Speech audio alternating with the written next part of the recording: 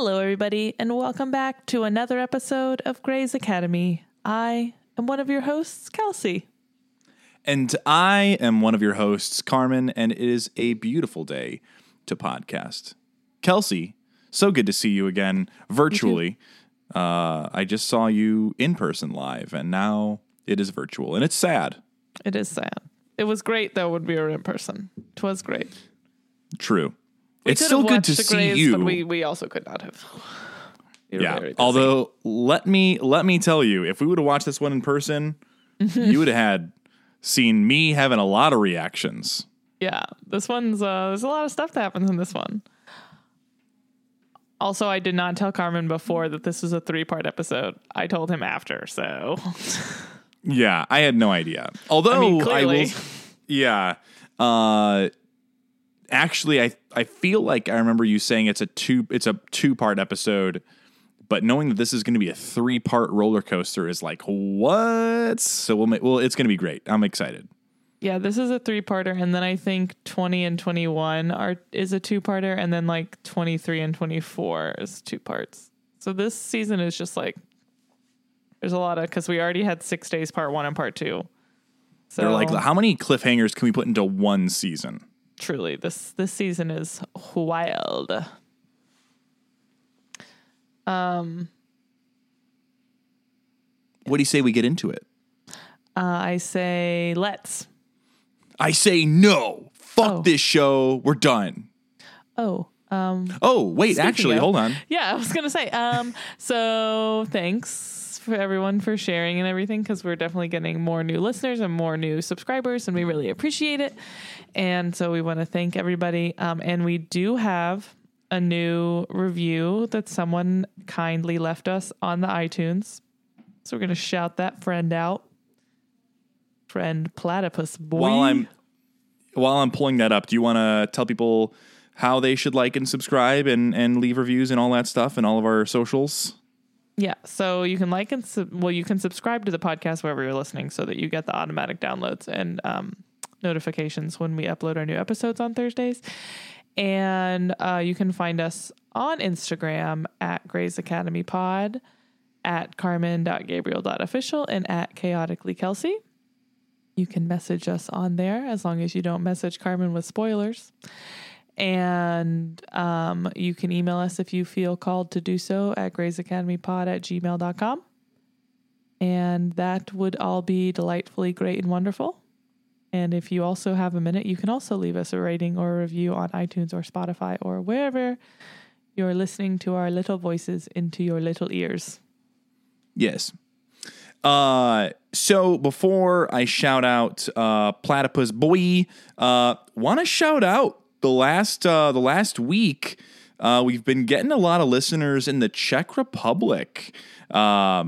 Czech Republic is number 2 in streams, only behind the United States for the last week, with in third place the UK, shout out, and then number 4 is Canada, and then rounding out our top 5 is Belgium, making a rare top 10 appearance is Belgium and Singapore. So really appreciate getting some more international streams. We really can't do this without you guys. So keep telling your friends, tell your families, tell your kids, tell your wives, tell your husbands, tell everyone.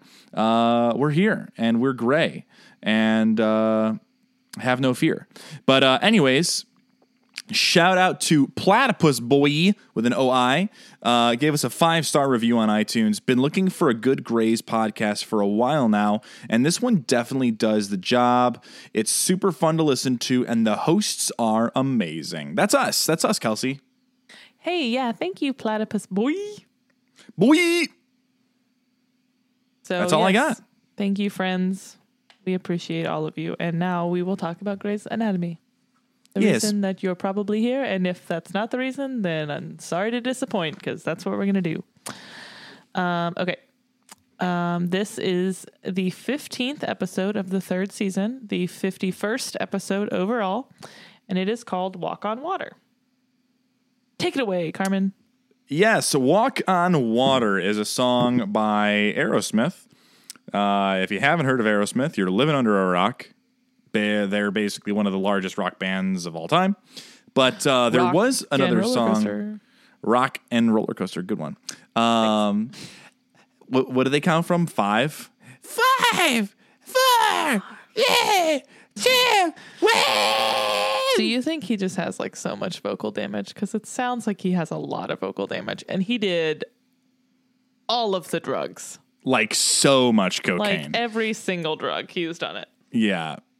I don't know. Maybe at a certain point, though, like, who knows? Who knows what these guys? Some of these guys are just freaks of nature, and they can do whatever they want to their bodies and their vocals, and it'll all be fine. But, anyways, Aerosmith did the song, not to be confused with "Walk on Water" by 30 Seconds to Mars, which is frontmanned by Kelsey's favorite person, Jared Leto.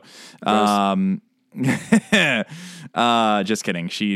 We're not. I mean, I'm not going to say if you're a fan, then you're not allowed to be here. I'm not. I like 30 Seconds to Mars. I do not like Jared Leto. Yeah, I don't mind the songs, the music. Yeah. I mind the artist.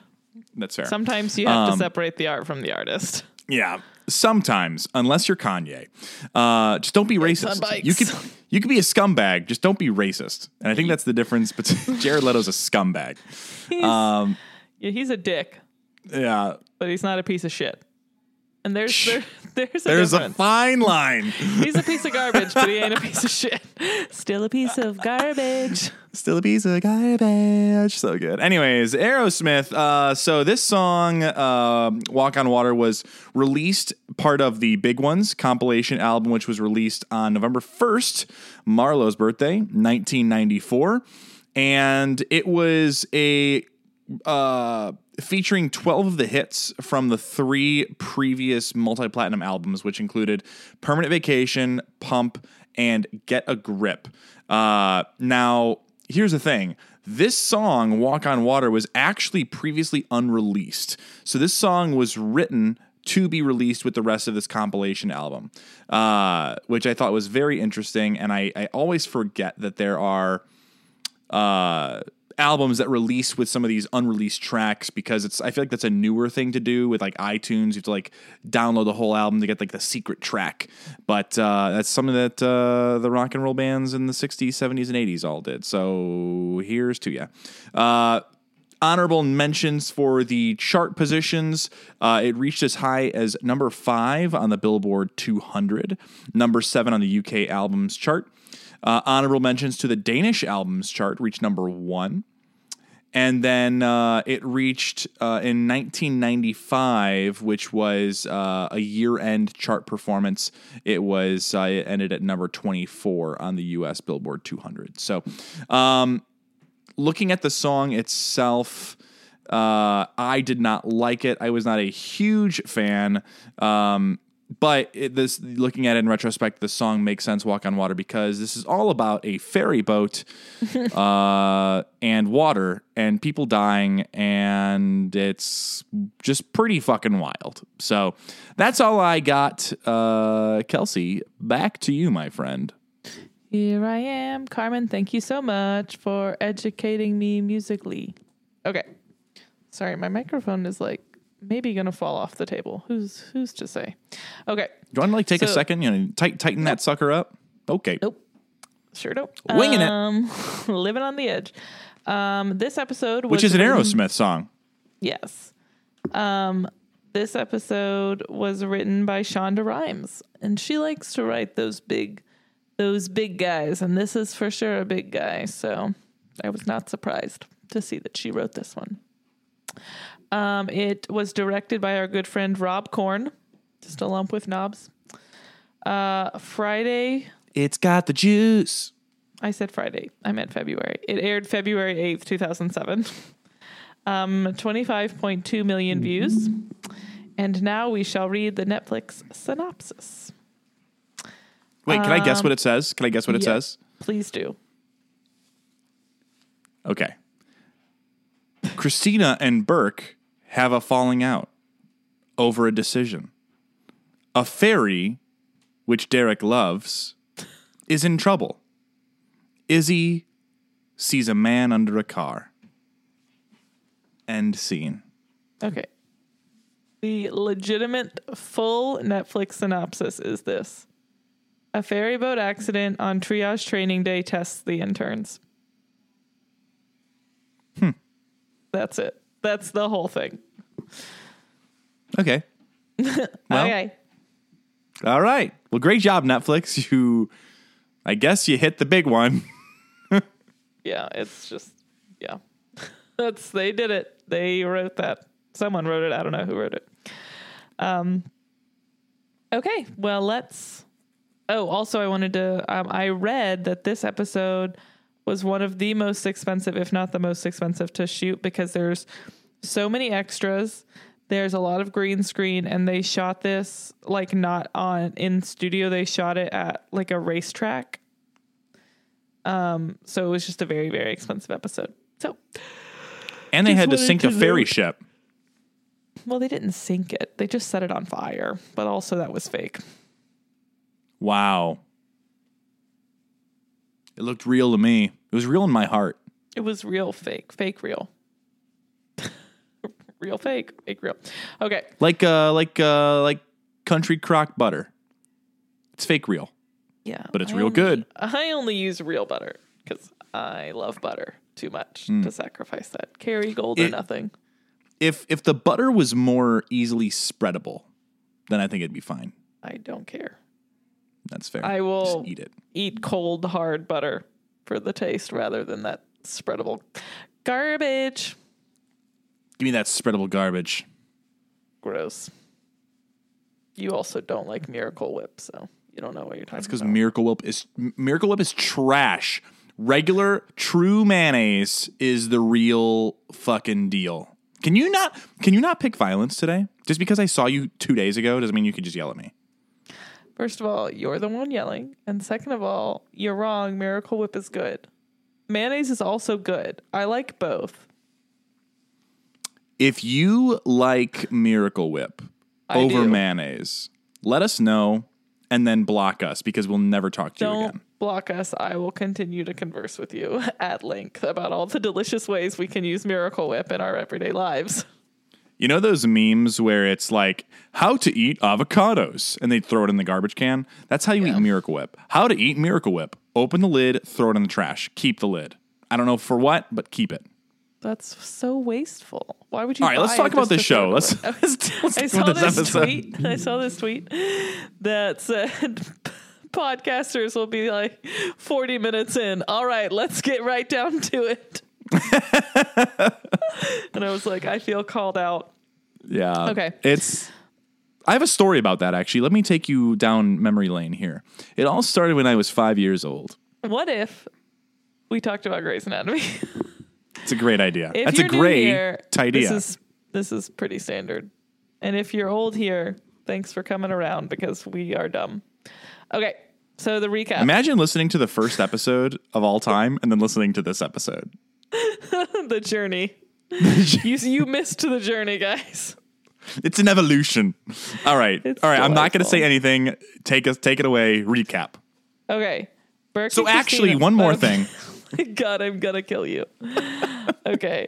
Also, I hope you never die because people will use this audio to like put me in court and say that I'm the one that killed you because I say That's a lot because that I'm you gonna did. kill you. You did kill me. If I ever disappear, it's for sure either Kelsey or Jessica. Probably both of us together, realistically. All right, recap. I'm very excited about this recap. Burke and Christina are engaged. George and Callie are married. Alex and Addison are looking at each other. Richard and Adele are getting divorced. And yet Ellis and Meredith yelled at each other. That's the recap. That's great. Perfect. You happened to me. Yes. I was like, excuse me, what have I done? Okay. Meredith is in the tub. Kind of drowning herself, maybe. I don't know. It's weird. What did you think she was drowning herself or just being underwater? I think that she was just being underwater, but Derek is like she a little seems bit overreacting. Yeah, Derek is for sure overreacting. It's like that scene where, like a typical teenage trope where they're like, I just need to go to the bathtub. And they just like open their mouth and then yell and they scream underwater. That's like kind of what Meredith was doing, except the screaming part. But that whole house just had a lot of vibes. Izzy was emo. Meredith was emo. Derek was totally aloof and not understanding. It was just weird. And I didn't really understand fully why all of these people were so so raw emotionally. Like, what terrible has happened to you? Other than Izzy was a dick to Callie. Okay, so... Okay, hold on. Let me get through this first part, and then we'll break it down. Okay, so she goes under the water. Derek pulls her out. They're arguing about it. He's like, that's not what a bath looks like. Your mom was lucid, and she said all these terrible things, and now you're trying to drown yourself in the bathtub, and you won't want to talk about it, blah, blah. And she's mad because she doesn't want to talk about it. And she's like, well, she's not lucid anymore, and everything's normal again, so, like, it's fine. She's having surgery today. Blah, blah, blah, all this stuff. And she keeps trying to get him to drop it, and he like won't drop it. And she's like, I don't understand why you're always here all the time saying things to me. Like, you have your own house. And now I have to be honest. When like Derek says this is the happily ever after part, when the guy is always around saying things, I actually, and this is a big deal, this is a big moment, everyone write this down. I agree with Derek on this. She's literally saying, like, why are you being my boyfriend? She's like, why are you here talking to me? Well, Meredith. So are you trying to say that you're team Derek in this exact scenario? Just in this argument, because it really sounds like to me, she's truly like, why are you trying to be in a relationship with me? Because like, and obviously we see later when he's talking to Burke, like he feels that Meredith is upset about something and he doesn't necessarily know what it is. And I think he is right to assume that it's everything that happened with Ellis. But also I think it's deeper than that, because he doesn't I don't think that she told him everything that Ellis said to her in the last episode. So I think what she is doing is letting what Ellis said get to her and basically thinking like, this man is keeping me from being extraordinary, because that's essentially what Ellis told her, right?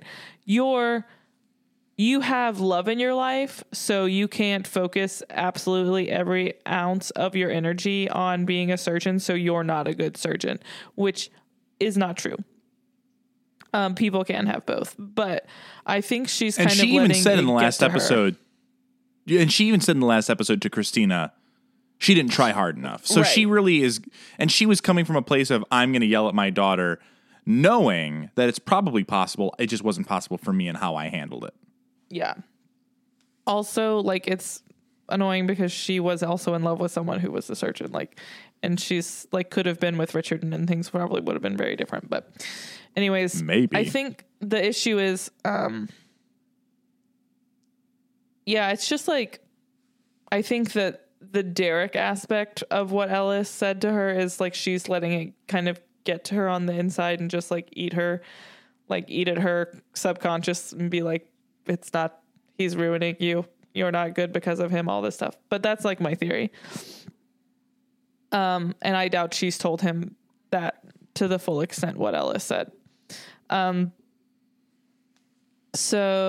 yeah, I basically think that her telling Derek to like not be her boyfriend is weird.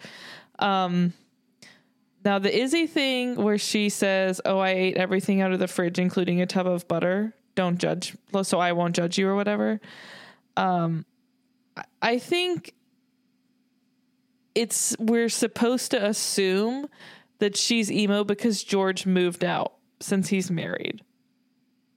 Because the only other assumption is like, I'm sad about Denny again. Well, which is fine. She could be. My only thought in that moment was maybe the clinic was still sucking, but like you get there and it's pretty hopping. It's even, I feel like it started to get people towards the end of last episode anyways. Yeah. But it was just the time in between last episode and this episode didn't really fit the vibe that I was getting in the house. Yeah. Like, other than George moving out, I really don't know what her issue would be. And I just like him being married. I don't know. But even, okay, so your best friend moves out and gets married, but then she says that line of, I don't even know what I believe in anymore. Yeah. Why? What? I I'm don't like, get it. Did we miss an entire plot? Like, was there a plot in another episode that was like cut out? And we just like There was a don't know? mini episode that we never saw. Truly, like it was, that part was definitely weird. And then Meredith's like, I feel like I'm disappearing. What does that mean? Like, I don't understand. I feel truly like we missed something. And I don't know what it is. And I don't know how to find it. I don't think we missed anything. I think that this, and so Shonda wrote this episode. Yeah. Everything else after the suspense of Weber coming in and like, hey guys, shit's going down. Don't know what. You're going to get picked up and it's going to be fucking nuts. Everything else after that point is great writing. But the first part of this episode leading up to like setting the mood of the emotional and mental state of these interns and everyone, it didn't seem like good writing to me. It seemed very forced. Yeah. And like, I'll be honest, like going forward with like the hindsight with no spoilers of like what is to come, I feel like I kind of see maybe what they were trying to set up, but even still, I feel like it's a stretch. So I don't know. It's just strange.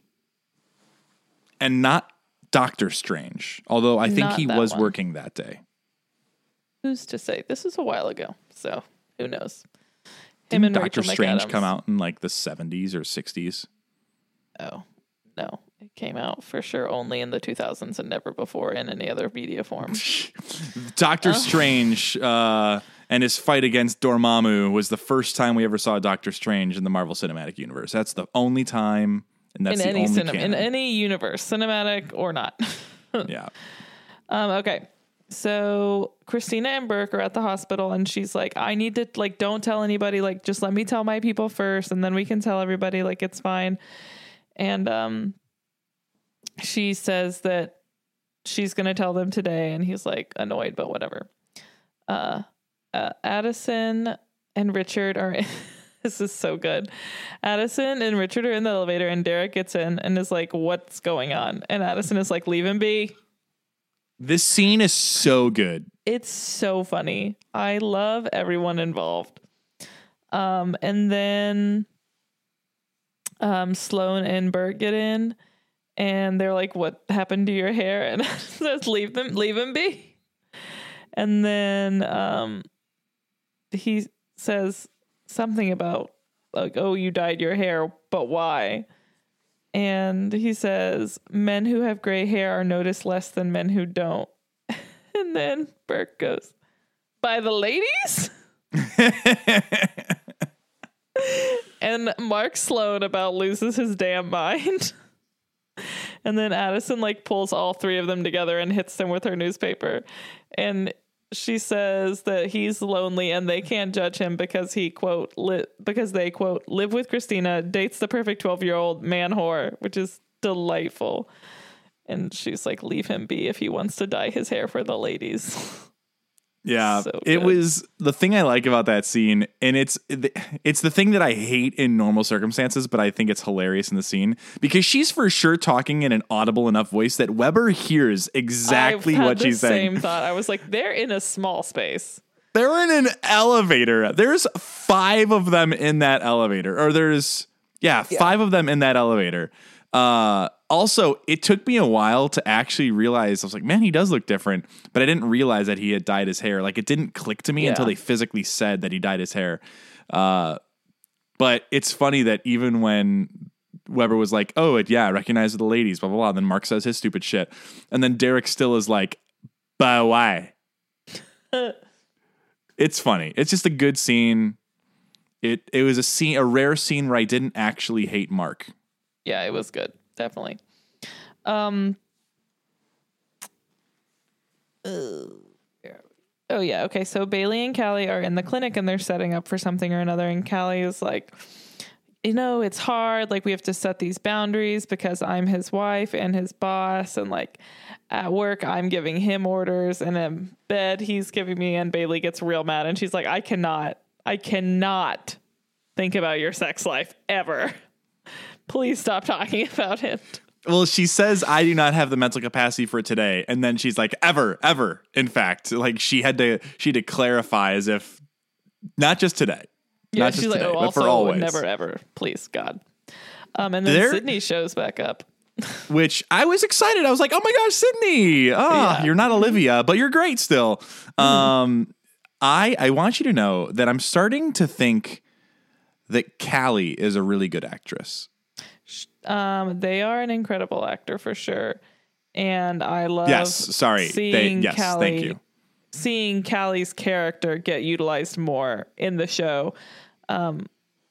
Especially like obviously with Addison, like we've talked about that dynamic. That's great. But also everyone with Bailey is good. But like when you give someone like with Bailey, someone who is also sassy, cause like Bailey's sassy. When you like find a character who can like match that, it's very fun to watch. Yeah. Well, I think with Callie, obviously she holds her own with George. And then she has some good emotional scenes with Meredith where they're opening up to each other. And then there's the scene with Christina where she's like, I don't even know why I'm talking to you. We're not friends. And then there's some good scenes with her and Bailey multiple times where she's giving like, and then I think about the Derek scene where she stares him down. Yeah. And then her with Addison is really great. The I kissed Karev, and then she goes, what did she say? I married the help. Married the help. Yeah. So it's just she's really, I think, or they're really an awesome actor. Their acting skills are really great. But Callie as a character, I've really started to really appreciate her and like her as a character in the show. Yeah. It makes me almost not want them to break up. You think they will? I still think they're going to end up broken up. Okay. I forgot what your prediction was last week because a lot of things have happened since then. I don't even remember what I said last week. You need to start writing these down. I know I do. I was like trying to listen to the end of it, but I like got distracted and I couldn't find it. And I was trying to parent. It was fun times. Okay. So yes. Also, I wanted to note that Sarah Ramirez has a Tony, at least one, possibly two Tonys from being in Spamalot, I believe, on Broadway. I think that's the show that they were in that they got a Tony for. Anyways, very talented, very good vocalist. Okay, so then Sydney's there being super passive aggressive. Like she's being so passive aggressive to Dr. Bailey about the clinic and like chief residency. And do they talk about chief residency at all in Scrubs? Yeah. Yeah, okay, that's why I thought. I couldn't remember though. I think JD and Elliot both get co-chief residents, and Dr. Cox doesn't tell them. He says that Elliot got it, and then JD has this gigantic meltdown, and he's like, "Shut up! You're being a bitch. You're co-chief residents. Congratulations!" It's just great. It's awesome. Okay, so. She's like, says something about Dr. Bailey being cute. And Bailey goes, I'm not cute, which I love. And then they're doing, Meredith is like filling out paperwork for Ellis's surgery, but then doesn't go and talk to Ellis. She just goes to the pit to do whatever it is they're doing. Oh no, it goes to the locker room because this is where Christina is like trying to like work up the nerve to tell Meredith that they're engaged. And she just keeps like, staring punking out. She like, sucks. She's so afraid, but she's like hiding behind the locker, and it's very funny. And every time Meredith is like, what do you want? She's like, buying nothing, God. But then just starts staring at her again. It's really a very funny scene. It's very funny. And like the attitude on Meredith is way more aggressive than normal. It's definitely a switch than what you normally see with the two of them, because Christina is normally the aggressively snarky one, and then Meredith definitely is taking that title in this episode for sure. So then they're doing their practice like triage drills in the ER in the clinic. And Izzy is like accidentally kills Sydney because she doesn't, I don't know. She sends her home and she gets sepsis or something. I don't remember. She didn't diagnose the puncture wound correctly. Yes. Which you have to do, or people will get sepsis and die, apparently. Okay. So George is, they're all there, and George like has that camera for some reason and takes a picture of Callie, and then Callie has to scold him, and it's like really awkward. I mean, I feel like she does a good job of firm but not annoyed, which is hard definitely with your significant other, I feel like, in that position. I thought it was funny because she was like, you don't get to embarrass me in front of my peers. We're basically not even married right now. You need to shut the fuck up and stop being a punk bitch. And Bailey's just like, go put that shit away, George. And he's like, oh, okay, can you just be a doctor? So then that's when Dr. Weber comes in and says there's been a mass casualty event. And they all have to go to the scene and help. And they're like, what is it? And he's like, I don't fucking know. Just go. God damn. Stop asking so many questions. Damn, I have black hair now. I cannot handle this shit. Fuck. You're about to give me this gray hair back real quick. Truly. So Christina again is like, oh, I have news. And Meredith is like, really like claws out. She says, I hope you're not pregnant again because I can't deal with the extra bitchiness. Like, okay, Jesus Christ. Why don't you wait a second? Spoken like a true person who has a lot of bitchiness going on right now. I mean, honestly, like, just, it's not like, my thought is I'm just like, damn, bitch, what if she was pregnant again? You just said that to her. Yeah, and what if she was happy about it? What if she's like, yeah, exciting news. We're pregnant. Exactly. It's not the vibe. Okay. But yeah, so then Meredith is all mean about it again, so Christina doesn't tell her, and they go to get to the ambulance, and the paramedic is like, oh, we're hauling all of this stuff, so we don't have room for everybody. Someone has to stay, so Dr. Bailey tells Christina to stay and like help Dr. Weber and work at the people that arrive at the hospital. And then like right when they're going to leave, Meredith's like, oh, what were you going to tell me? And Christina's like, oh, forget about it. Blah, blah, blah. I'm pregnant. Which is fair because you don't want to like be like, I'm engaged. Bye. Have fun at your emergency. So then the problem with that though is that they don't know what they're going into. This could be something that kills Meredith. Well, I mean, and Meredith, and she could die with the cliffhanger that we have. She could be dead. We don't know. That's true. She could be dead. If I didn't know that Ellen Pompeo was in the show still today, I would think she was dead. I'd say my prediction is she's a goner. She's dead. I'm so sorry. One day I even had extra caffeine today and it clearly didn't matter. So yeah, I guess I understand what you're saying, but I also feel like the thought process is they're probably like, they wouldn't be sent into a place that wasn't like secured as safe for them to go in yet, if that makes sense. Maybe. I mean, Meredith just puts herself in these situations. She stuck her hand right in that bomb guy, so it doesn't really matter. Yeah. She'll find a way. She's dumb. She'll find a way to put herself in bomb's risk. Yeah, exactly. She's not. My dumb. Gosh, calm down. Sorry, it's fucking late here. I know. There was a time change, and I was in the wrong time zone for the time change. Yeah. I'm sorry. Really, it's my fault. We're recording an hour and a half later than we should have. It's fine. I mean, I don't love it, but it's fine because we have to do it. So the people are demanding it. It's true, and we appreciate the demand. I'll be honest. Okay, so on the way, Dr. Bailey is like going over the triage protocols with them. And they're like, oh, you have these tags and this is how you do it, blah, blah, blah. And so they're all just like going through their little refresher. And then they still haven't been told what it is they're getting there for. They arrive, they get out of the ambulance and they see there's just like people everywhere. The ferry boat's on fire, screaming, crying, like blood everywhere. Clearly already people like who have been declared dead because they're like under sheets. it's just like pure and utter chaos. And then we get the title card at 12.5 minutes, which might be the longest intro ever. I feel like we may have seen one that was 13, but I think 12.5, that's for sure like top 3 of the longest, like before we got a title card.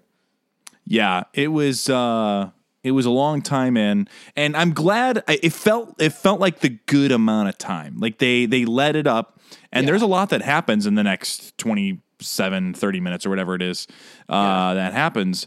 But originally, they didn't say that a cargo ship clipped the ferry. It's just you see the ferry on fire. Yeah. And at this point, my knee-jerk reaction was there was an explosion.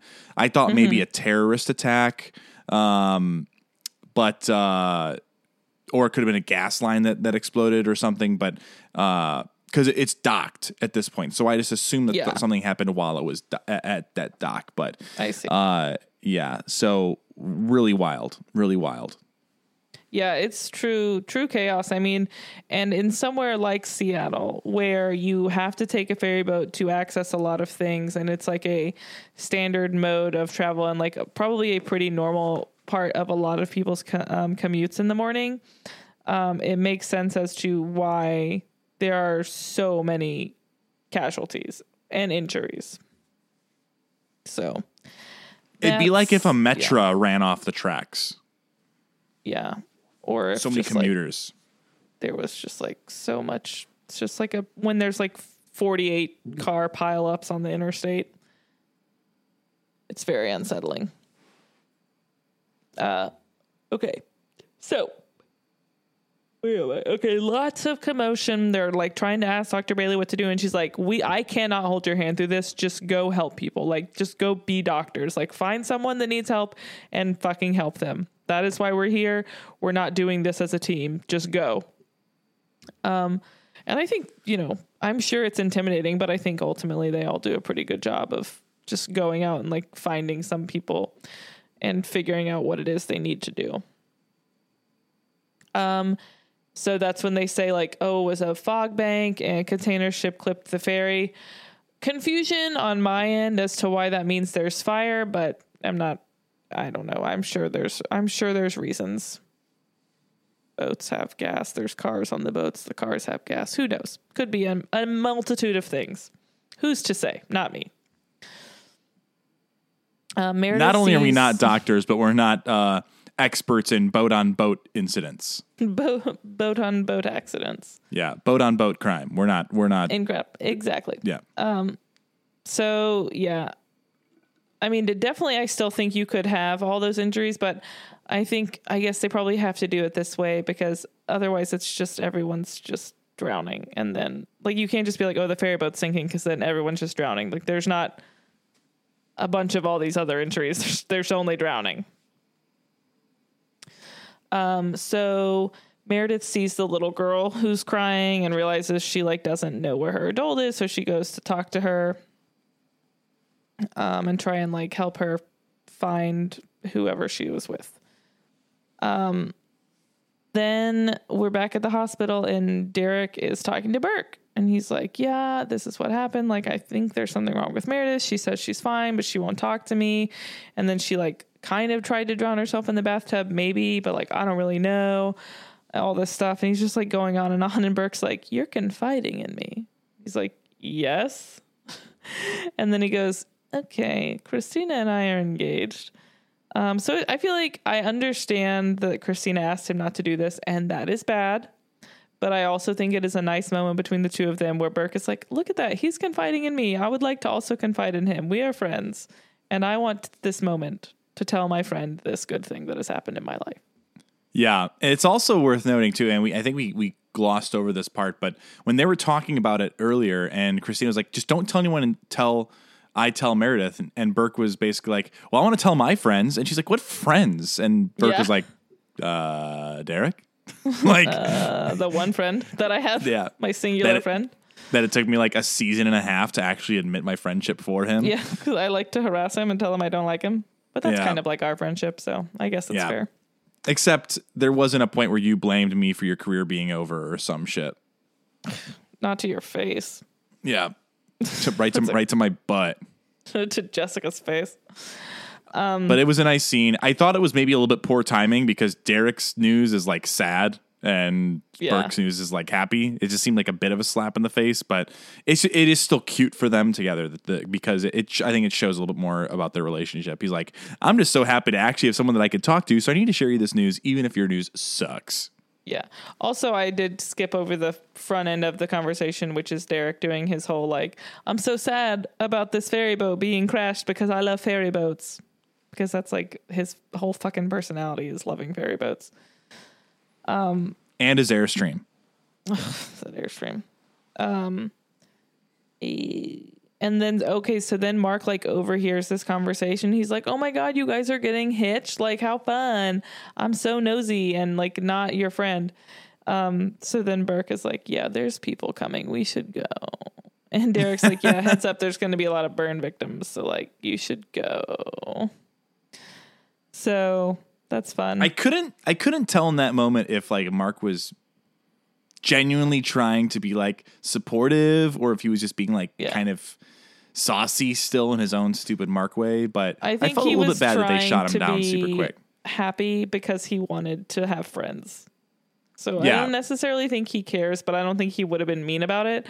But I think his kindness has an ulterior motive. Yeah. Typical Dingleberry. I know that. Gosh darned Mark Sloan.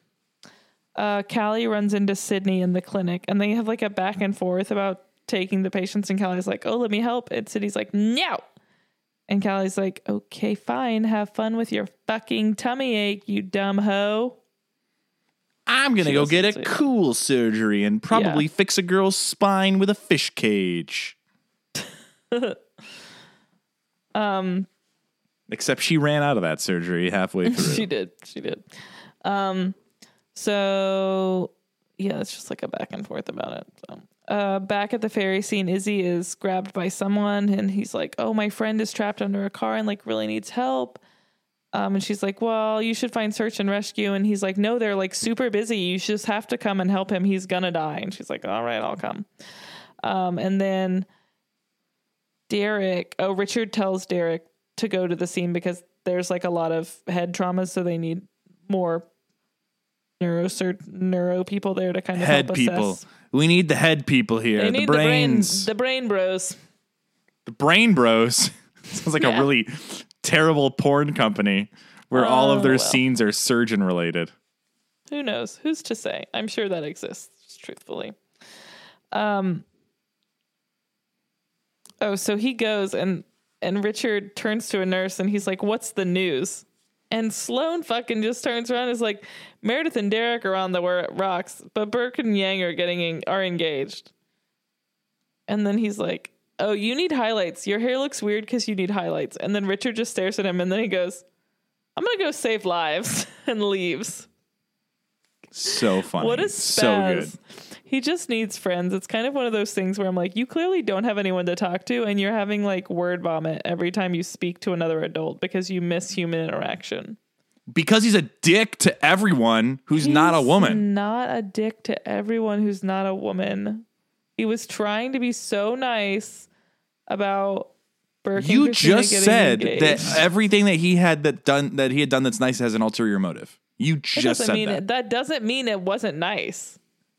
That means it's selfishly motivated. That doesn't mean it's not nice. It's like when people give money to charities just for the tax write-off. It's still good that the charity is getting the money, but they didn't do it because they're altruistic. They did it because they're greedy bastards. I give money to charities and don't claim it on my taxes because I'm altruistic. And I wouldn't even brag about that on a podcast. I don't know what you're talking about. Because I have no receipts. I've never had a receipt a day in my life. I keep the receipts for anything I want to return. Which is everything. I should return everything. Look at this TV. Return this. Look at this TV stand. Return this. Look at this couch. Return this. Return it all. Look at this best friend. Return it. Return. No receipts on me, bitch. Wouldn't get much for it anyways. That's probably accurate. Okay. So Everything's going. We're just gonna gloss over that one. Yep. Okay. Alex is at the crash and sees a body like down off of like I don't know what the structure that she's sitting on is. Maybe like a lower part of the dock that was hurt in the crash. I'm not really positive, but he goes down there and search and rescue yells down and he's like, hey, that's not secure. You really shouldn't be down there.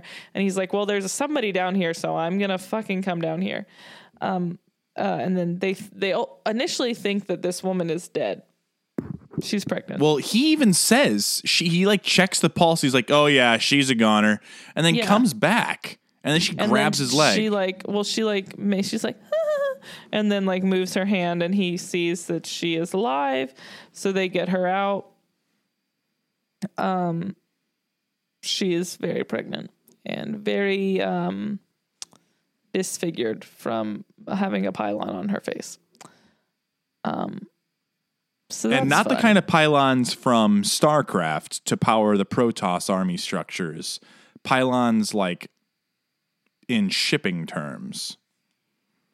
What's the pylon in StarCraft? Is it not? I just imagined it was a pylon. No, a pylon. It's an energy source. You use it to power your buildings. A pylon here, I think, is like an actual a part of a barricade of some sort. Yeah, like a column type thing. Yeah. They're also columns in StarCraft, but they're for power sources. I don't think a pylon in our world is a power source. No, I think it's more structural and just like it's like holding up buildings. But I could be wrong. Who's to say? Okay. Who's to say? So Izzy goes with the guy and finds this other guy that's full on crushed between multiple cars, like just right in between. So apparently after this crash, these guys were like, we have to go back in and help all these people that are stuck in the cars. So that's what they were doing. They were trying to be like really like stand up citizens and like help. And then I guess something shifted and this one guy got trapped between the two cars. So that's my assumption on how we have ended up here. Christina and Dr. Weber are like watching the news coverage and he tells her like, oh, we need to go get this ready, like get the trauma rooms, get chest trays, all this stuff, like get it ready. And he's like, oh, by the way, I hear you're getting married. Like, congratulations. That's so great. And she's like, oh. Thanks. Who told you? Yeah. So she's obviously not pleased. George finds a woman who is like panically looking for her son. And he's like, listen, like, I understand that you're looking for your child, but you are injured and you need to get that fixed out. So, give me this picture of your child and you go with these nice people and they will fix your face and I will find your son. Izzy is trying to figure out what she can do because she's like, okay, you need to go get search and rescue because like this man is trapped between cars and I can only do so much. And neither of the things I can do involve getting him out from being trapped between two cars. Yeah, that guy for sure is going to die. He's a goner. Yeah, so Derek gets there to the scene and sees Meredith and this kid. And he's like working on this patient and Meredith comes over and he's like, do you want to get married? But you haven't told me that you want to get married and that's why you're mad. And she's like, all right, really? Like right now, that's when you're doing this in this moment? Like A, no, that's not what I want. And B, like read the room. There's a situation. I'm busy. Your fucking ferry exploded. Also, he's busy. Like he's also like examining a human being's brain. And he's like, let me just pause real quick to have a relationship crisis. He did the same exact thing when he was doing Burke's doctoring as well. He had his stupid self-centered relationship thing. That person could die from a brain hemorrhage and they wouldn't even know because Derek was like, I just need to know if my fake girlfriend actually loves me anymore or if I screwed up and she didn't tell me. Let's get married. That's my Derek impression. Spot on. Truly, I've never loved anything more. So then we're back at the hospital. You hear that, Scarlett? That's what your mom says. Addison tells Richard that she's like, oh, I postponed or moved all these non-emergency surgeries. I'm like, we're pushing through post-ops and discharges to clear all this room on the surgical floor. And Richard's like, oh, I was going to do that. And she's like, oh, did you want to do it? I mean, you're still the chief. I know you're the chief. Like, you can do it. I was just like trying to be proactive. And he's like, no, it's fine. Like, whatever. It's like, it's just a weird scene. Well, it's at this moment that the viewers are led to believe that she's now the front runner for I would agree that is what that scene, the purpose that scene is meant to serve, is that she's like a standout among them because she's taking this initiative and not really needing to be told that that's what should be done, but just knowing that that's what should be done. Like a queen boss. And then he starts to walk away and she just is like, I dyed my hair blonde after Derek left, which I cannot imagine and sounds terrible. I don't know. She could pull off any of it. I mean, yeah, I guess. It's not the vibe. I mean, she obviously looks great with the red hair. And she would also look great as a brunette. That's probably true. She probably would look great and as any and everything, even bald. She just would always look great. I don't know about the bald I just thing. love her. I just feel like her red hair suits her personality so much. And I love her so much. But on that note, we will take a small break now for everybody's favorite segment, Living in Shondaland. Living in Shondaland. Wow, an explosion. A ferry boat explosion. That was a cargo ship clipping a ferry. Incredible sound effects this week, guys. Okay, this is a big one. All right, let's do this. How many we got? 8. 8. Okay, all right. Guy trapped under car. Yes. Girl with lost son Christopher that goes by Chris, who George helps with the messed up face. No. Damn it. I'm already out? Yeah. Fuck. That was a short-lived one. There were so many people. But that woman is in the Gilmore Girls, the reboot, the Really? Year in the Life. Yeah. Is that Luke Steiner's wife? No, but it is his real estate agent. Oh, I meant to say mom. I know Luke Steiner's wife is Lorelai. Yeah, no. Lorelai Steiner. Yeah. Okay. Steiner girls. The Steiner girls. All right. Well, I've been eliminated. Tell me all about the Living in Shondaland. Start with the crushed car guy. Okay, Rick, played by Billy Mayo, not Billy Miracle Whip. One episode of Scandal. Like Classic. That was good. He was in one episode of Scandal. Dean Norris, who is the guy that hold on. Pause. That guy who was crushed under the car, originally he looked and sounded like the guy who plays Shy Baldwin in Marvelous Mrs. Maisel. There was a point where I was like, well, look it up. But he looks, and even his talking voice sounds like him. But anyways, so continue. It's not him, but continue. Dean Morris, who plays Vince, which is the guy that comes and gets Izzy and is like, my friend, help, he needs help, come quick. Who is also like a main character in Breaking Bad. That he is in 5 episodes of Scandal. I believe he's a detective. I forget though. Jeffrey Markle plays Greg, who I believe is another one of his friends. Was in 1 episode of Scandal. Danielle Kennedy, who plays, quote, angry woman, who is she's the woman in the like clinic at the end who's like, this is the same list from half an hour the ago. old lady. Yeah, screw you. Yeah, so she was in an episode of How to Get Away with Murder. Paul Norwood, who is Scared Man number 2, that also the man from the ER who's like, please, her name is Kelly, whatever. He was in 2 episodes of Scandal. There is a man named Preston James Hillier. I'm not sure.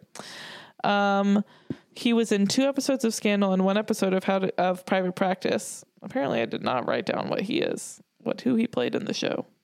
So that's on me. I'm not going to look it up.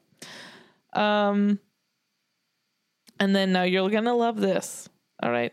Kim Delgado, who was a search and rescue person, was in 1 episode of How to Get Away with Murder. And Terry Woodbury, who played a policeman at the scene, was in 1 episode of How to Get Away with Murder. The same episode. It's the first time it's happened. It finally happened. Wow. The 2 people in the same episode of Grey's were in the same episode of How to Get Away with Murder together. Season 4, an episode called I Love Her. Were they involved with each other, or were they like never in a scene together? I truly do not remember, which is kind of a bummer because I literally just did a How to Get Away with Murder like rewatch like maybe 4 months ago. Like right before Bennett was born. And I wish I remembered, but I did check, and I was excited that finally happened. This is a monumental day. Write it down. One of them I'm pretty sure was a judge in that episode, and I'm not sure who the other one was, but yes. And by the judge of that, they had a great time. So yes, that was exciting. So I made a special note of that for you specifically because you always ask. Yes, yes. Do you think they walked on the set of that show and they're like, wait, the fairy, remember me? And they're like, they have that moment and they just, yeah, probably. That's how I envision it going down. I surely hope so. Okay. So now we're back. Christina is upset that Burke told Shepard. Obviously, like, no one's surprised by that. Like, obviously she's going to be upset. She explicitly said, please don't fucking do that. And he fucking did it. And then she said, all she's going to care about is that I didn't tell her myself. To which he responds, then why didn't you? Which is a sick burn and a valid question. So he's just upset that she didn't tell Meredith already. He's like, Alex, that was 45 minutes ago, bitch. Yeah, he does say, he's like, you were with her for so long before we got the information, like, and it never occurred to you to tell her, like, why? And I understand his frustration because he's like, are you ashamed? Do you not actually want this? Like, I'm sure those are the questions going through his mind. Oh, absolutely. So Alex arrives with the pregnant crush victim lady, and they're going through everything. They ask a question, and he doesn't know the answer. So Christina steps up, obviously, and knows the answer. So she gets to go with the patient. I thought that was a little bit unfair, though. I'm so sorry. Did we skip something? I totally skipped. Yeah, sorry. First, Alex is with her in the ambulance. She's super afraid, very obviously scared, like can't speak because her face has like so been crushed by this whole situation. He's just doing like a really good job. A boat fell on with her face. Yes. He's doing a really good job like keeping her calm and explaining everything to her. She's clearly like connecting with him and like trusting that he's going to take care of her. I'm so sorry. I totally skipped ahead. They do the cool thing when they put her on her side and it's like, yes, like saves her life. They made me do that when I was in labor because really? Bennett's heart rate dropped. Yes. And they were like, you're going to give you're going to give birth on your side. And I was like, oh, and I rolled on my side and they were like, just kidding. He's fine. You can come back now. And I was like, okay, what is happening? And they're like, and we are back. I'm probably going to do a Patreon episode, 2 Patreon episodes about each of my birthing experiences. And then I thought we could also have a Jessica birthing experience episode as well. And a Leah one if she wants to do it. Shout out, Leah. Shout out. Because every birthing experience is wildly different, even if it's the same person, because both of mine were not similar. I think that I should talk about my birth experience. You know, I don't think we need to hear it. All your naps and snacks and naps. Snacks, yes. Naps, no. I was awake longer than Jessica. Oh my God, I will kill this man. Evidence! I should stop saying that for many reasons. Mainly because it's unkind, but also because it can be used in a court of law. Okay, so Meredith is trying to find that girl's parents and like grabs a paramedic and is like, can you just take her over there so like someone else can find her parents? He's like, no, I'm really busy. And she's like, I don't truly give a shit. I need you to do me this solid and take this child. And he's like, fine. And then just immediately is like, stay right here. I have to go do something. Like, not even a half a second. Dumb. Like, literally, why is this man so fucking stupid? Like, you're a trained emergency response person, and this is what you do in an emergency? Like, really? This is how you respond? You're so dumb. Obviously. You had a singular job. So Bailey is going back to the hospital with people, and she's like, can you keep an eye on the interns? I have to get this patient back for surgery. They're dying because everyone's dying. Okay, so then we get to the hospital and Alex is giving Addison the rundown on the pregnant woman, and they take her to the trauma room to start treatment, but they like asked Alex a question and he didn't know the answer. So Christina answers. So she gets put on the case and they're like, okay, you can go. And George gets that woman to the hospital and he's like, you need surgery. And she's like, I cannot go into surgery until you tell me my son is okay, which he cannot do because he doesn't know that her son is okay, because he doesn't know where he is. Chris is nowhere to be found. Chris, not Christopher. He prefers Chris, not Christopher. And then the man under the car is not well, and Izzy is running out of things that she can do to help him. So it's a bummer. He has a broken arm, and she's like, well, I guess I'll set this, because what else am I doing? And it's gross. I've never broken a bone, knock on wood. Have you broken a bone? I have not, other than a pinky toe, but like that's it. Yeah, I don't really even I've consider that a real break. Yeah, they can't do anything for it, so I don't think it counts. Yes, I also haven't, but I've heard that like the setting of the break is like even worse than the break itself. She says she's given him pain medicine. Obviously, we don't know what she's had in her kit. I assume it's not going to be anything terribly strong. She does have an IV set up, so I don't know. Who's to say? Not me, because I'm not a doctor. But how strong of medication can you really get to a person who's crunched underneath a car? Yeah, and with a lot of like the really heavy duty stuff that's going to be administered through an IV, I think you need like really specific dosages based on their like height and weight and all this other stuff that they probably don't really assume they're going to need in triage.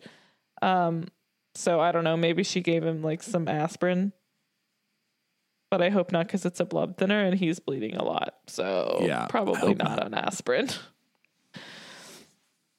So yeah, she sets his arm and it's gross and he screams a lot, and she makes his friend hold his hand because she's like, you think he's in pain, but he's nowhere near as much as he's about to be in. So you're going to need to hold his hand. So it's gross. Meredith starts treating a man from the crash who's like, listed on IMDb as quote unquote businessman. He's like, I have a meeting. I have to go. My leg is falling off. This guy is the epitome of that meme where it's like, has COVID, or like the 100 feet of snow outside, but boss still calls and says, so what time you coming into work? Yeah. This is the guy who would still go into work. Yeah. You swam through probably shark-infested waters with a bloody limb. How you didn't get eaten by sharks makes no sense.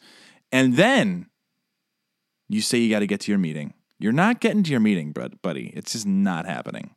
Yeah, what a stupid storyline for this guy. I actually feel bad for this actor. Your storyline is you just got murdered on a boat and you want to go to work. I cannot imagine loving a job that much. I would literally be like, I can't wait to quit this job. If I didn't have to go to work, I wouldn't have even been on this stupid fucking boat. Like, I would be blaming work for making me go on this boat. Yeah. I'd be like, this is a sign I need to quit. Yeah, I'm suing. Okay. So, Christina, wait, yeah. Oh, that kid comes back also. And Meredith is like, okay, if you're going to fucking be here, at least turn around so you're not like traumatized. Although she's clearly already going to be traumatized. Clearly trauma. And she's creepy. She's a creepy little girl. It's unsettling, I will say. So, ow. My back. Sorry, guys. My back hurts. My back hurts. My back hurts. My back hurts. Back at the hospital, Christina wants to scrub in on this surgery. And Burke's like, I need you to cover my service and go to all these post-ops and then go to the ER. And she is not a fan. She's like, so you're saying you don't want me to scrub in? And there's some tension. They kind of go back and forth about it. And he's like, yes, that's what I'm saying. Go away from me. I am mad at you because you don't behave how I want you to behave in our relationship. I truly couldn't tell if this was him using his power to get back at her in this scene or not. I feel like it kind of is, if I'm being honest. And I love Burke, so it pains me to say it, but I feel like that's what's happening. It's not the first time that he's done this, if that is the case. But I was giving him the benefit of the doubt because this is a mass casualty event. And he's in a spot. Go ahead. No, okay. Well, I was going to say he's in a spot where he knows the quality of work she's capable of. So she's someone that he can trust to not have to be. Like, if you take both of their skills and put them into one surgery at a time, it seems like a waste. I see where he's coming from. But I couldn't. I think that he meant what he said, but he said it in a way that made me believe he's just being a dick on purpose. Yeah, I was going to basically say the same thing where, like, the call he is making is a good call. It is a good utilization of the what they have available and like how to help more people more efficiently. But I agree. The way he delivers that message is like, I am telling you something that you don't want because I am mad at you about this other thing that is irrelevant to our work. So, yes, I agree, basically, is what I'm trying to say. Then George is trying to find the boy and he's like, Callie, he's on the phone. He's like, Callie, I need your help. And she's like, I can't help you. I'm busy. I have a patient. He's like, I have a patient too. And she's like, okay, cool. Bye. So does George in that moment truly think that his problems are bigger than Callie's? Because if so, fuck you, George. You're wrong. Well, yeah, I'm just like, I'm not saying yours are bigger or hers are bigger, but like, obviously there is a mass casualty event. Like everyone's problems are big right now. Like, there's no like, oh, let me like delay care for your patient so that you can help me find my patient. Like, I can't. It's not like she's on hold waiting in line for Blink-182 or Taylor Swift tickets. Right. She's trying to save lives, which is important. Yes, it is. Also, it's crazy to think that both Taylor Swift and Blink-182 were things back in 2007. It's true. They both were. And both still are. And both have announced tours recently. I'll tell you what. I think I want to go see T Swift in concert. I'm sure that show is very good. I watched both of her documentaries, and I feel like the quality of like just aesthetically what's put into that show is insane. I can't imagine it's not worth every penny.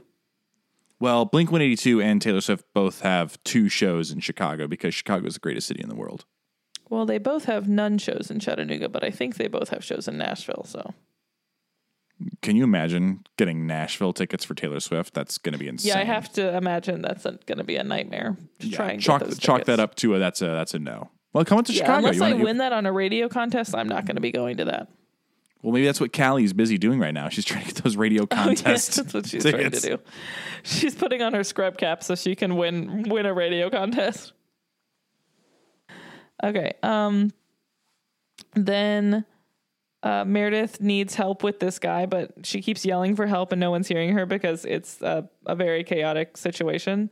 And so she just is like, okay, I need this kid to help me. So she makes this little girl like go into her kit and like find tweezers. But also she has to give her a big speech about how when she's scared, she doesn't like to talk about things either, which is, pertinent to the other plot line that's occurring right now. Yeah.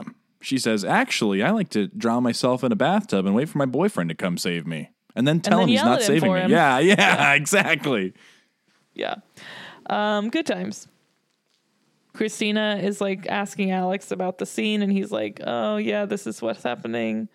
I pulled a pylon off of somebody. She's like, there are pylons on people. And she's doing that thing she does where she's bad at like any empathy at all. Yeah. Yeah, she shouldn't be as excited about this as she is. But, you know, on brand. I think it's the same scene that she makes fun of Alex for balking at the yes. She's like, you're a balker. You're a balker. He says, I was thinking, and she goes, well, it's not my problem that thinking is such a time-consuming process for you. Sick burn. It is a sick burn. It's a great burn. Points to Christina for that one. That is incredible. I love it. I'm stealing it. Sydney is in the clinic trying to force feed people orange juice because she doesn't know how to help any other way. So she's trying to force feed them orange juice and wheat crackers. Everyone's sad and also annoyed and scared. Because these are like the family members who are waiting to hear. These aren't, I think we're meant to assume these are not people that were on the boat. They were just people who have someone who was on the boat. That's my assumption anyways. That is a safe assumption. I would agree with that. Because none of them seem to have any injuries. Yeah. It didn't seem like any of the injured people were just in waiting areas. It seemed like if you were injured, you're fucking injured. Yeah. No one came out of that okay, it appears. Except for that kid who peed on her pants. That was like her only injury. And she's creepy. She's creepy. Creepy is an injury now.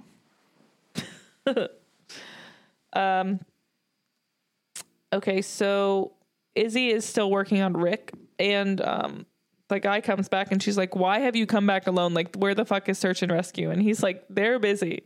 And she's like, but I gave you a red tag. And he goes, well, there's 15 red tags, so I don't know what you want me to do. They're not coming.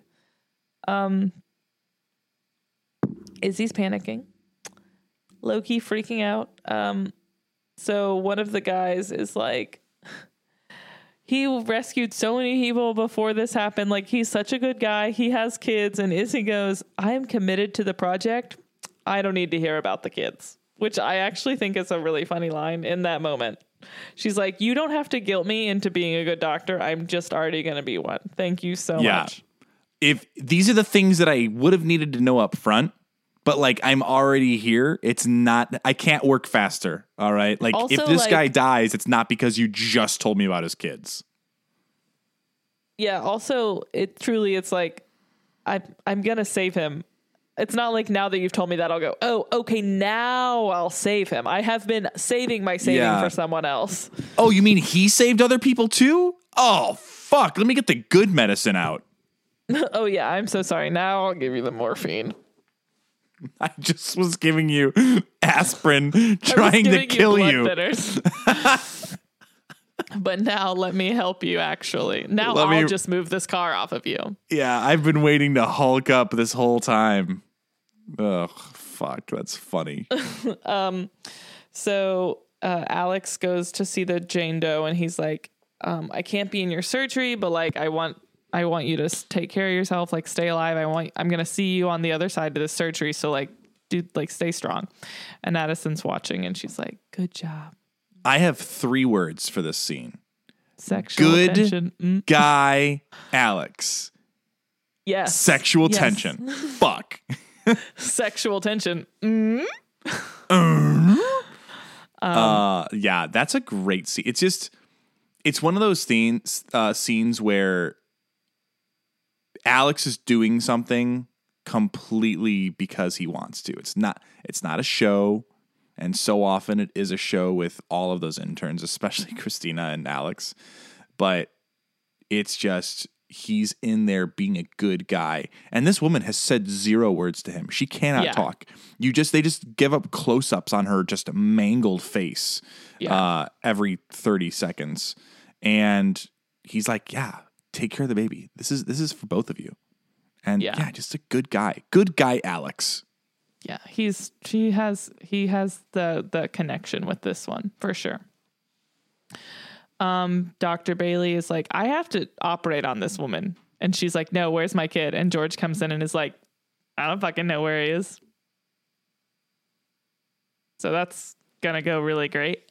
Yeah. So that's, I guess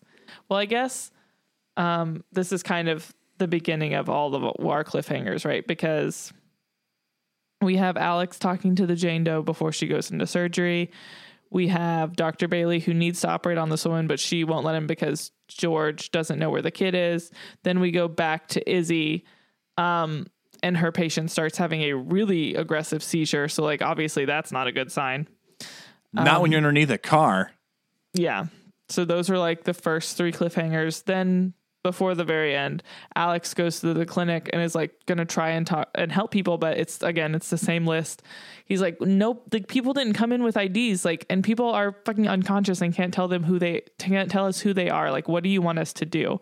So he's just kind of overwhelmed by all of these people who are desperate. Like, I'm not faulting these people. I can't imagine what I would do in that scenario. So well, then you have Sydney in the corner just punking out. Also not being helpful. Yeah. Not really the attitude of a chief resident there, Sydney. If that is your real name. And then the final scene and the biggest cliffhanger is Meredith finishes working on them, or she like says she's finished working on the man, but he starts freaking out. And he's like, I gotta go, it hurts. And he's like flailing about, and then he knocks Meredith into the water, and then he passes out. Creepy girl turns and walks away. That's it. Maybe she needed to go to just work. Water, nothing else. And that's it. That was the episode. What a crazy final 30 seconds of that. I gotta get to work. And then knocks over Meredith, and then creepy ghost girl just walks away, ready to kill another person. Is your prediction that she's a ghost? My prediction is she's the girl from the ring. She's been dead for 86 years. She is the ghost of Ferry Traffic Place. Where is that? What lake is that? Is that like a... what's the lake there that they're on? Is it a lake Seattle? or is it an inlet? It's surrounded by water on 3 sides. Oh, so it's a bay. What's the Seattle? Hold on, I'm gonna look this up right now. Look it up. Fill for time. Carmen's on the Google box, Googling about Seattle. If you're listening from Seattle, so sorry we don't already know this information. We're on the other side of the country. Yeah, it just says the Seattle. What is the bay in Seattle? Elliott Bay. So I was going to go back and I was going to do my old timey minor voice and say, that's the ghost of Elliott Bay. Why do you have an old timey minor voice? Because every time someone in my head talks about a ghost, it's an old timey minor. That's the ghost that killed Tom Tuckett. I don't know. Like, this is it the guy from Stinky Pete from Toy Story 2? No, Stinky Pete sounds nothing like that. Stinky Pete's got like a more of like a calming, got a very deep voice. Yeah, he's got a twist. Man. Toy Story 2. Toy Story 2 is spoiler alert. Toy Story 2 is my favorite Pixar movie ever. Yeah, we've already had this argument. Yeah. Which basically ends up with you being wrong and me being right. Oh, no, he didn't. Oh, gosh, dang, man, calm down. Did somebody need any crumbs? Okay, let's keep it together. Let's rank the episode. Rate the episode, sorry. All right. You go All first. Right. I'm going to give this a fellow 4.5. Okay. I may retroactively go back and rank all of these together as a whole, these 3 series of episodes as a whole. But this I think standalone we should rate one, them all separately, and then at the end also rate the arc as a whole. Yeah, the arc as a whole. That's what I was going to say. Yeah, the arc of the Covenant as a whole. And but for the standalone episode, it's a 4.5 for me. There's a lot of things that I really liked about this episode. The acting was really good. The suspense was good. This is like a big thing, right? Like this is like bomb quality intenseness, which I loved. Yeah. Things I didn't love. The guy trying to get back to fucking work. What a cop out storyline. Just a shit storyline. What a reason to kill somebody. Gotta get to my meeting. Guys, your 9 to 5 is not worth a doctor's life. All right. Capitalism is garbage. Everything is made up and money isn't real. All right. Just don't go to work. Just quit your job and live your dream. The only real thing is gold. Okay. Silver and gold. Silver and gold. Oh, okay. Gosh, 'tis the season. I know, finally. My name is Yukon Cornelius. You've really got to stop. It's just so late. It's an hour later here, my friend. I know. All right. 4.5, good episode overall. What do you rate this episode? It's like a 4.2 for me, I think. Like, it's good. It's definitely building up for a lot. I was excited for you to watch it. I will say, going into this 3-parter, I could not remember like where things stopped, like where the cliffhangers were. I just like remember all 3 at once. I know I was not watching this part live because I remember the promos for this, and I remember like people at school being like, "Oh my God, did you see these promos? Like, what do you think is going to happen? Like, something really big is going to happen. Like, oh my, like, what do you think it's going to be?" And I remember being like, I don't watch the show. I think at this time, was Survivor on CBS? ABC, I thought. Oh, okay. Then I was not watching, because this is ABC. Because I would watch Survivor on Thursdays, and then I would watch CSI. So I think maybe this was on at the same time as CSI, and I was watching CSI in real time, which I did not need to be doing because I have very high anxiety. And crime and murder shows are not good for people with anxiety, but I watched them all anyways, and they probably just made it worse. Anyways, but yes, I was watching CSI at this time, and this was kind of like at the beginning of like DVRs and TiVos and on demand and all that stuff. So I hadn't figured that out quite yet. But I think after these 3, somewhere along the road after these 3 is when I started watching in real time. So it's good. I really like it. Definitely building stuff up. I don't really think anyone gets overlooked. I think everyone gets good moments in this episode. Let's talk predictions. Tell me what is going to happen with Meredith. She is going to get pulled out of the water by Derek and still find a reason to yell at him. Okay. What is going to happen with Christina and Burke?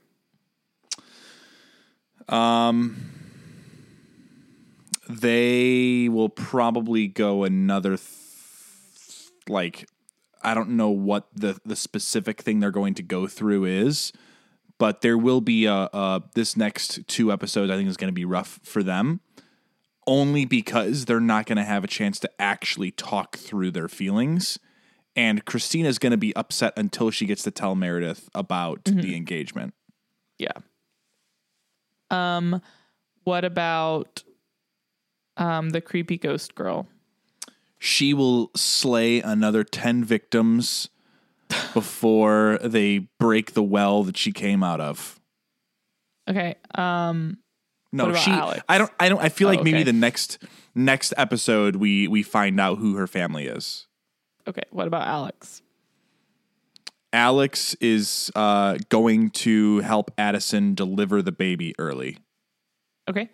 And who else are we missing?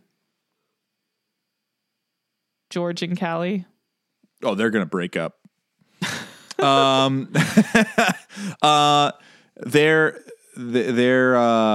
gonna yell at him 12 more times because he's gonna do stupid shit, and he's still never found a way to put the camcorder away. It's still in the ambulance where he was sitting.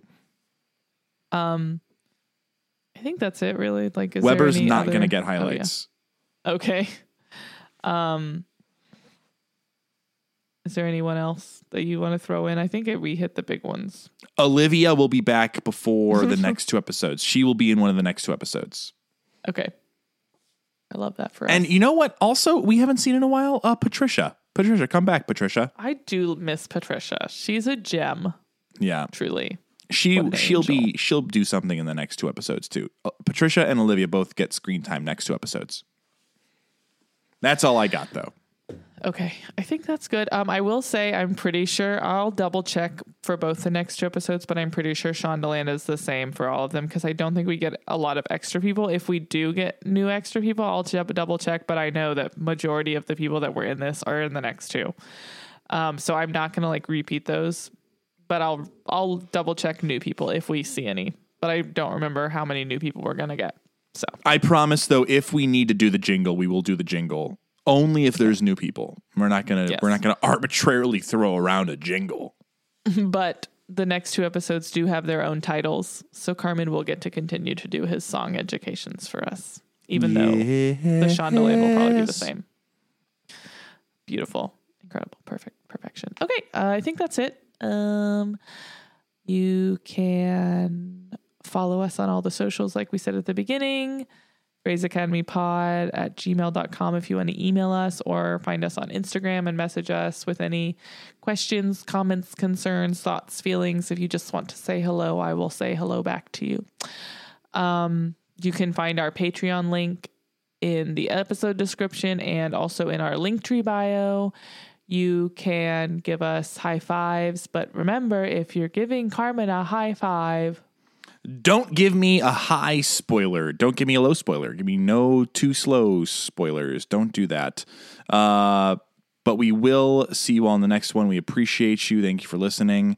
And we'll have some great A content for you guys next week. We'll see you all in the next one.